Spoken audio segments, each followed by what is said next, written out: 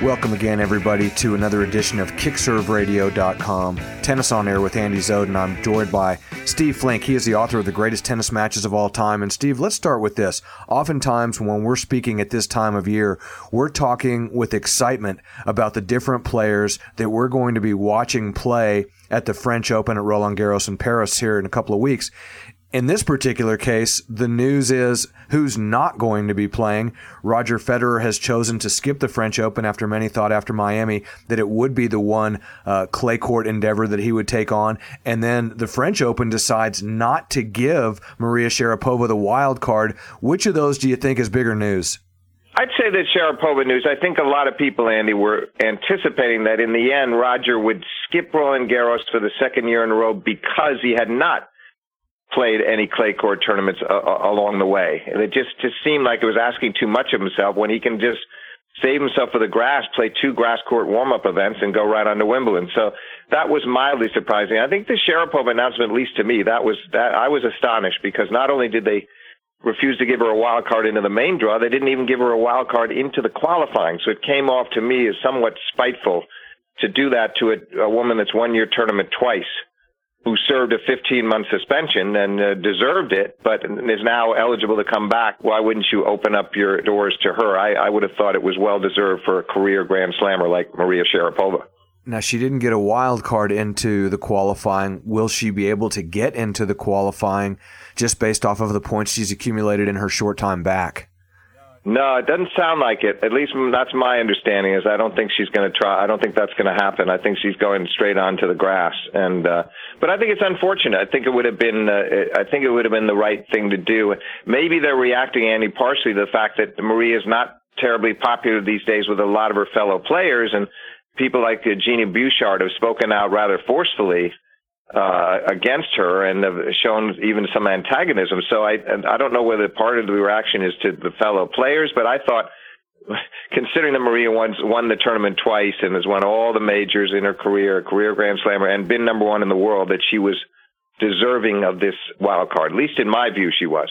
There was certainly a lot of different sides to that argument with respect to whether or not she should have even been allowed back as early as she was. Do you think that the French Open took it upon themselves to sort of impart this penalty on her because they didn't feel like that the suspension that she served was ample for the crime?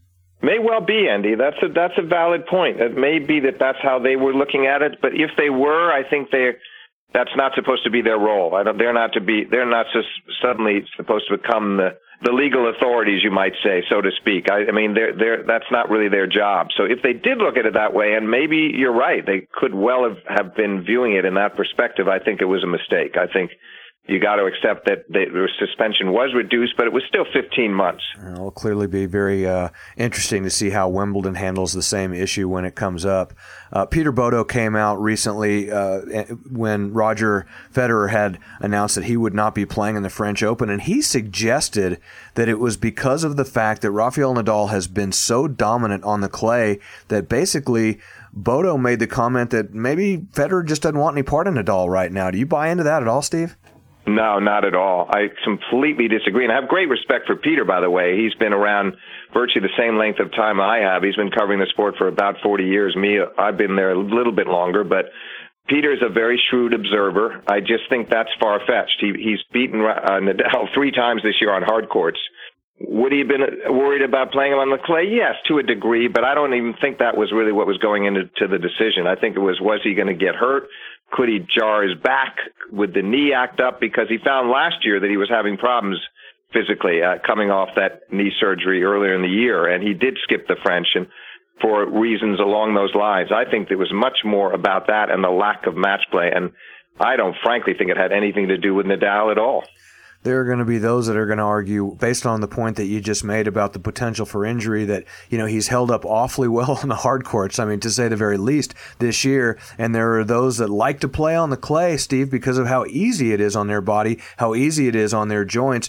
Roger looks to me like he's stronger than ever, that he took those final 6 months of 2016 and really built himself up, came back for 2017 stronger than any of us would have anticipated, both from a physical standpoint and and the quality of his game. He announced after Miami, well, you probably won't see me again until the French. So it sounded like coming off of that win, he had every intention of playing Roland Garros. I find it very curious that he would have reversed course on that.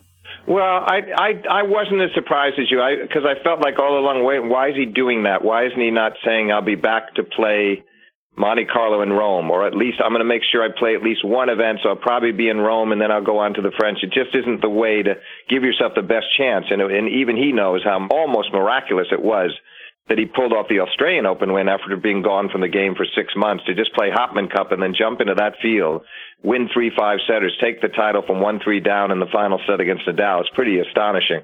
And I think he realized that on clay that was going to be much harder to pull off, and that why not just save yourself for Wimbledon, where you have your best chance remaining this year to capture another major. And I think that's in the end what decided it. Well, the guy that clearly has no intention of skipping the French Open is Rafael Nadal.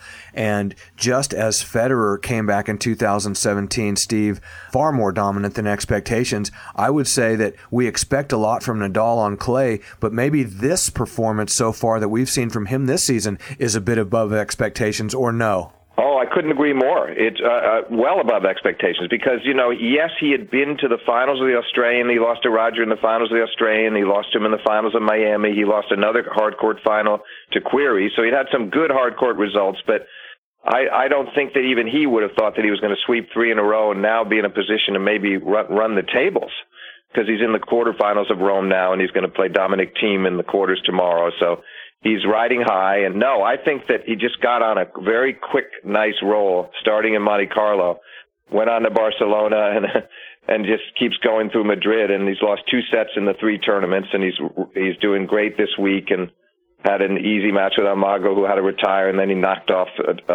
Jack Sock today, 3 and 4. So Rafa's looking. No, I think it's the best he's played, Andy, since 2013, far and away, when he ran off those 3 hardcourt titles, winning in Canada, Cincinnati, and the U.S. Open, and that really ended up virtually locking up the number 1 ranking for the year. And I think this is the best he's played since then. Yes, he won the French in 2014. He's playing decidedly better right now. Our guest today on KickServeRadio.com is Steve Flink of TennisChannel.com and the author of The Greatest Tennis Matches of All Time. We're brought to you by RacketStar.com. Upload your free profile today. It's the new hot social network for racket sports, RacketStar.com. Steve, if Roger Federer and Rafael Nadal have been exceeding expectations on the men's side, certainly the 2 guys that have been extremely disappointing by their standards this year have been the guys that came in number 1 and 2 in the world, Andy Murray and Novak Djokovic. Now it sounds like Djokovic is maybe joining forces with Andre Agassi. Don't know what you've heard last on that, but if that is the case, what are your thoughts on that partnership? There's been a bunch of stories written on that, Andy, and some are saying, I'm hearing a lot of conflicting stories on it. I think it would be fascinating. I mean, Agassi has the tactical mind. He's got a very, very agile mind when it comes to reading the game and playing the game and figuring out how to shape a strategy. I don't think many players were better at it than him.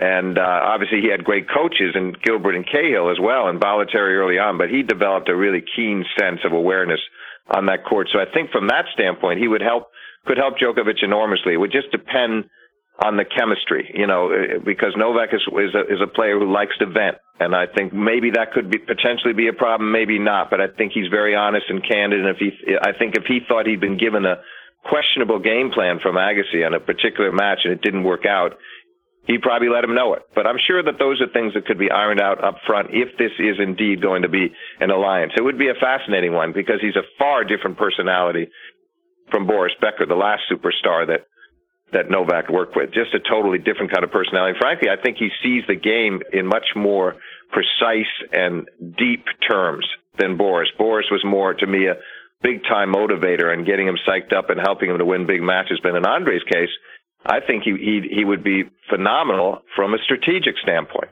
And I'm sure he would not hasten to, well, for lack of a better description, tell Novak to grow a pair if that's what he felt like Novak needed to hear at a given time, if he felt like he was starting to get a little bit whiny.